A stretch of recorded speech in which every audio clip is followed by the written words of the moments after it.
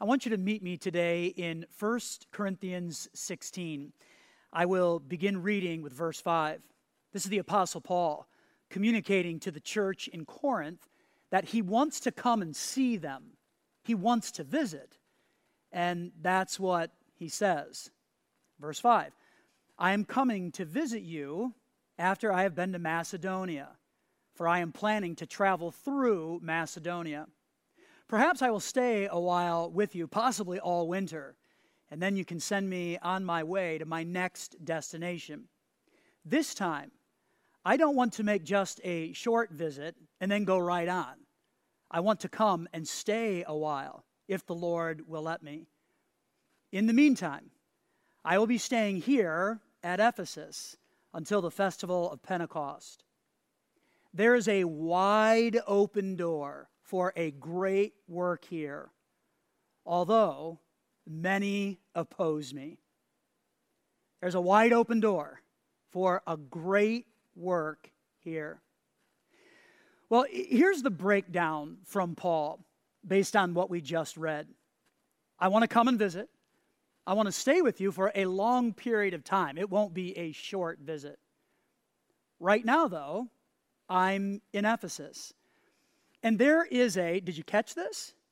There's a wide open door for a great work here. The word door in 1 Corinthians 16:9 is used 39 times in the New Testament. And there are no surprises with its meaning. In the original construction of the sentence, the word door, a Greek word, means primarily door. It is also used to reference a gate or entrance. But primarily, we're talking about a door. What kind of door is this, though? Is it a real physical door? Or is Paul referring to something figurative here? I think the text indicates that Paul is referring to a figurative door that can best be described as an opportunity. Basically, Paul is stating to the church in Corinth, I'm coming to you. I'm coming. But first, I have this great opportunity for effective work. I read through all 39 verses using this Greek word for door throughout the New Testament, and it's interesting because sometimes the word refers to a real door or gate, and other times it's figurative. In 1 Corinthians, Paul is clearly referring to a figurative door of opportunity. Now, why discuss this? Well, there is a Christian cliche used that refers to God and doors that I think needs some explanation. And perhaps there's a better way to state it. Here's our cliche-ish for today. When God closes a door, he opens a window. When God closes a door, he opens a window. Maybe you have used or thought this phrase in the past. I'm sure I have at some point. Here's the question, though. Does that actually happen? Closed door, grrr, boo. Open window, yay. Does God operate that way? Well, here's a spiritual and theological answer. I don't know. I don't know. Maybe he does. You don't really see that language in Scripture, though, so it's challenging. I do know that God gives us opportunities, and we should pursue them, which leads to our big idea for today. Here it is. God gives us opportunities or doors, and we should fully pursue them. I believe this is true. God, here's what he does. He gives us opportunities, and we should fully pursue them. Now, here's what I would like to do today. I want to share a foundational principle as we think about opportunities and open doors. Then we'll look at Scripture, and we'll finish with some takeaways. Ready? Here's a foundational principle for pursuing God opportunities. Let me share it this way. One day, an expert in religious law, a really smart guy, came to Jesus.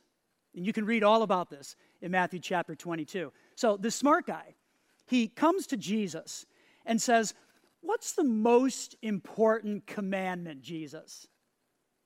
Well, he did that to trick Jesus because there's no way you can take all of the commandments found in Scripture and come up with one that is the most important. So this is a trap for Jesus. Well, Jesus answered the smart guy and said, "You must love the Lord your God with all your heart and all your soul and all your mind. This is the first and greatest commandment. A second is equally important. And here's what Jesus said: love your neighbor as yourself."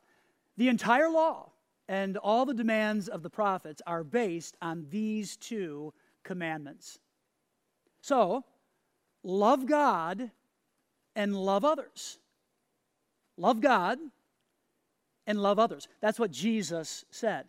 Now, there's a lot that could be unpacked under both of those statements: love God and love others. But let's simplify and do it this way. Love God. Now, Scripture is replete with how we should love God. Don't worship idols, right? Don't put anything in front of God. Get rid of all bitterness. Be kind to each other, forgiving one another. Don't use foul or abusive language. Instead, let everything you say be good and helpful. How about this one? Imitate God. Imitate Him and run from sexual immorality. Carefully determine what pleases the Lord. This is what we see in Scripture. By the way, that's why we spend time in the Word of God on Sundays, and it's why we should be reading between Sundays. It's why we gather together so that we can hear over and over and over again, here's how to love God. We do that because it is foundational to pursuing God opportunities. Love God. I would encourage you and challenge you to give your life to discovering how you can love God. I don't believe it's hard to find. Love God. What about love others? Yes. Yes. It's not optional in God's kingdom. Love God and love your neighbor. Now, I will posit to you that if we establish that foundation in our lives, love God and love others, I believe the doors are wide open for us to pursue the God opportunities that come our way. And we should just do it. Jump in with both feet and go. And here's why I say that. If our friendship with God is right, think about this now. If our friendship with God is right, and if our friendships with others are right, well, I think we can go and do what we want to do, what we're passionate about, what interests us. And I don't think God is going to have much of an issue with that if we do it all as unto the Lord, because we're living the way that God wants us to live. And when we're living the way God wants us to live, opportunities.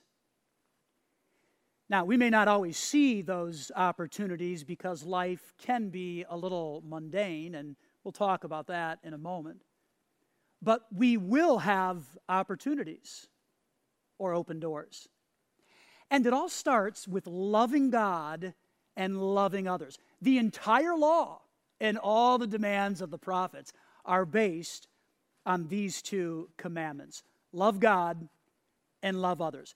That's the foundational principle.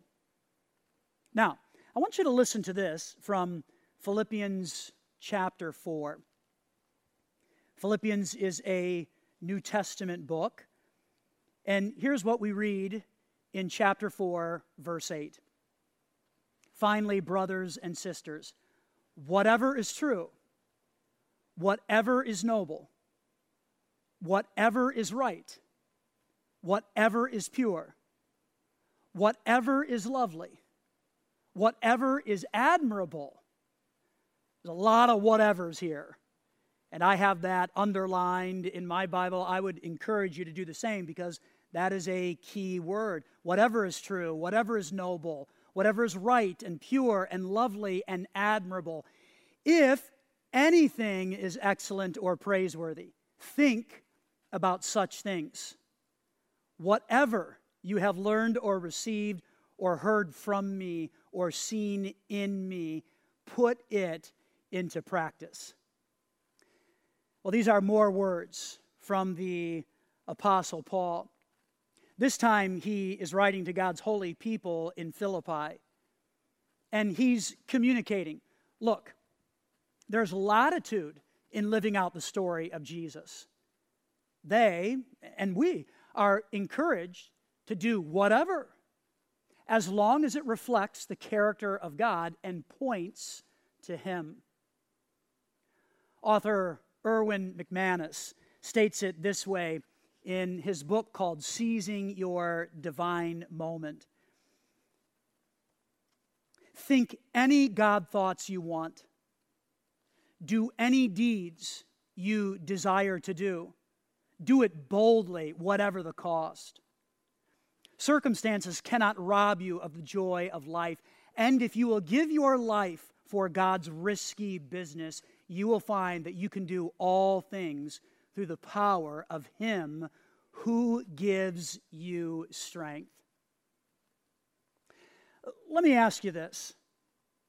What kind of God opportunities are in front of you? For me, the God opportunity is Valley Point. I never cease to be amazed at how God is using us at the speed of real relationships to impact and be bright lights in our communities, even during a pandemic. I'm really proud of you. I am. Maybe the God opportunity in front of you is your work. And maybe you don't like it. And perhaps it doesn't feel like a God opportunity, but it is. Remember, our work matters to God because through it, we have the opportunity to provide and give. And perhaps in your work, there is someone there who needs you to be a bright light. Maybe God wants you to think differently about that opportunity. Maybe your God opportunity is your children. God has placed them in your care for a short time. How are you managing that time? That's an open door. Maybe your God opportunity is your one. That one person you are seeking to be a bright light for in life. Maybe your God opportunity is a trial, pain, or sickness that you are walking through right now. We often like to move through these as quickly as possible, but perhaps in the pain, there is an open door. Maybe your God opportunity is a new business venture, pending retirement, a mentoring opportunity, or even your grandchildren. Maybe your God opportunity is to be radically generous with the resources God has given to you. Maybe your opportunity is to be a bridge builder and pursue God's heart for racial reconciliation.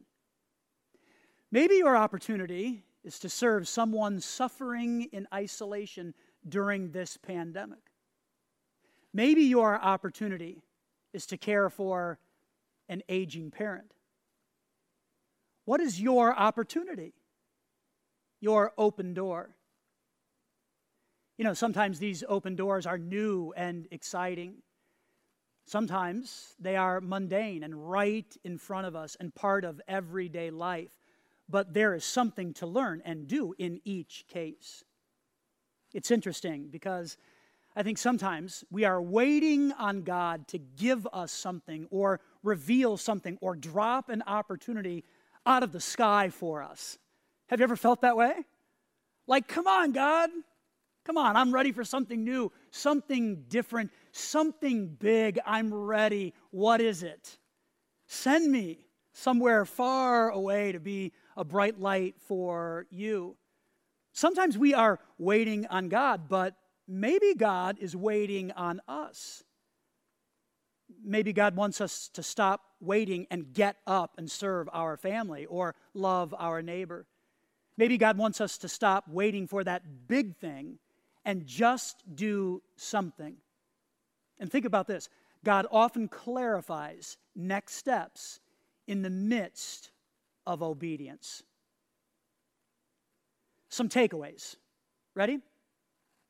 Takeaway number 1. Do not minimize your God opportunity. Don't minimize that, okay? Acts of love, kind words, tears for others, listening. God can use those things to build his kingdom, and you get in on it. That's not a small thing. So please do not minimize your God opportunity. Takeaway number 2. Recognize you probably have more than one God opportunity in your church, in your home, where you work, in your social circles. There's probably several open doors. Takeaway number 3. Run your race, okay? Run your race. Don't be jealous of the God opportunities that he gives to others. You may never have the opportunity to travel as a missionary. You may never have the chance to give extravagantly.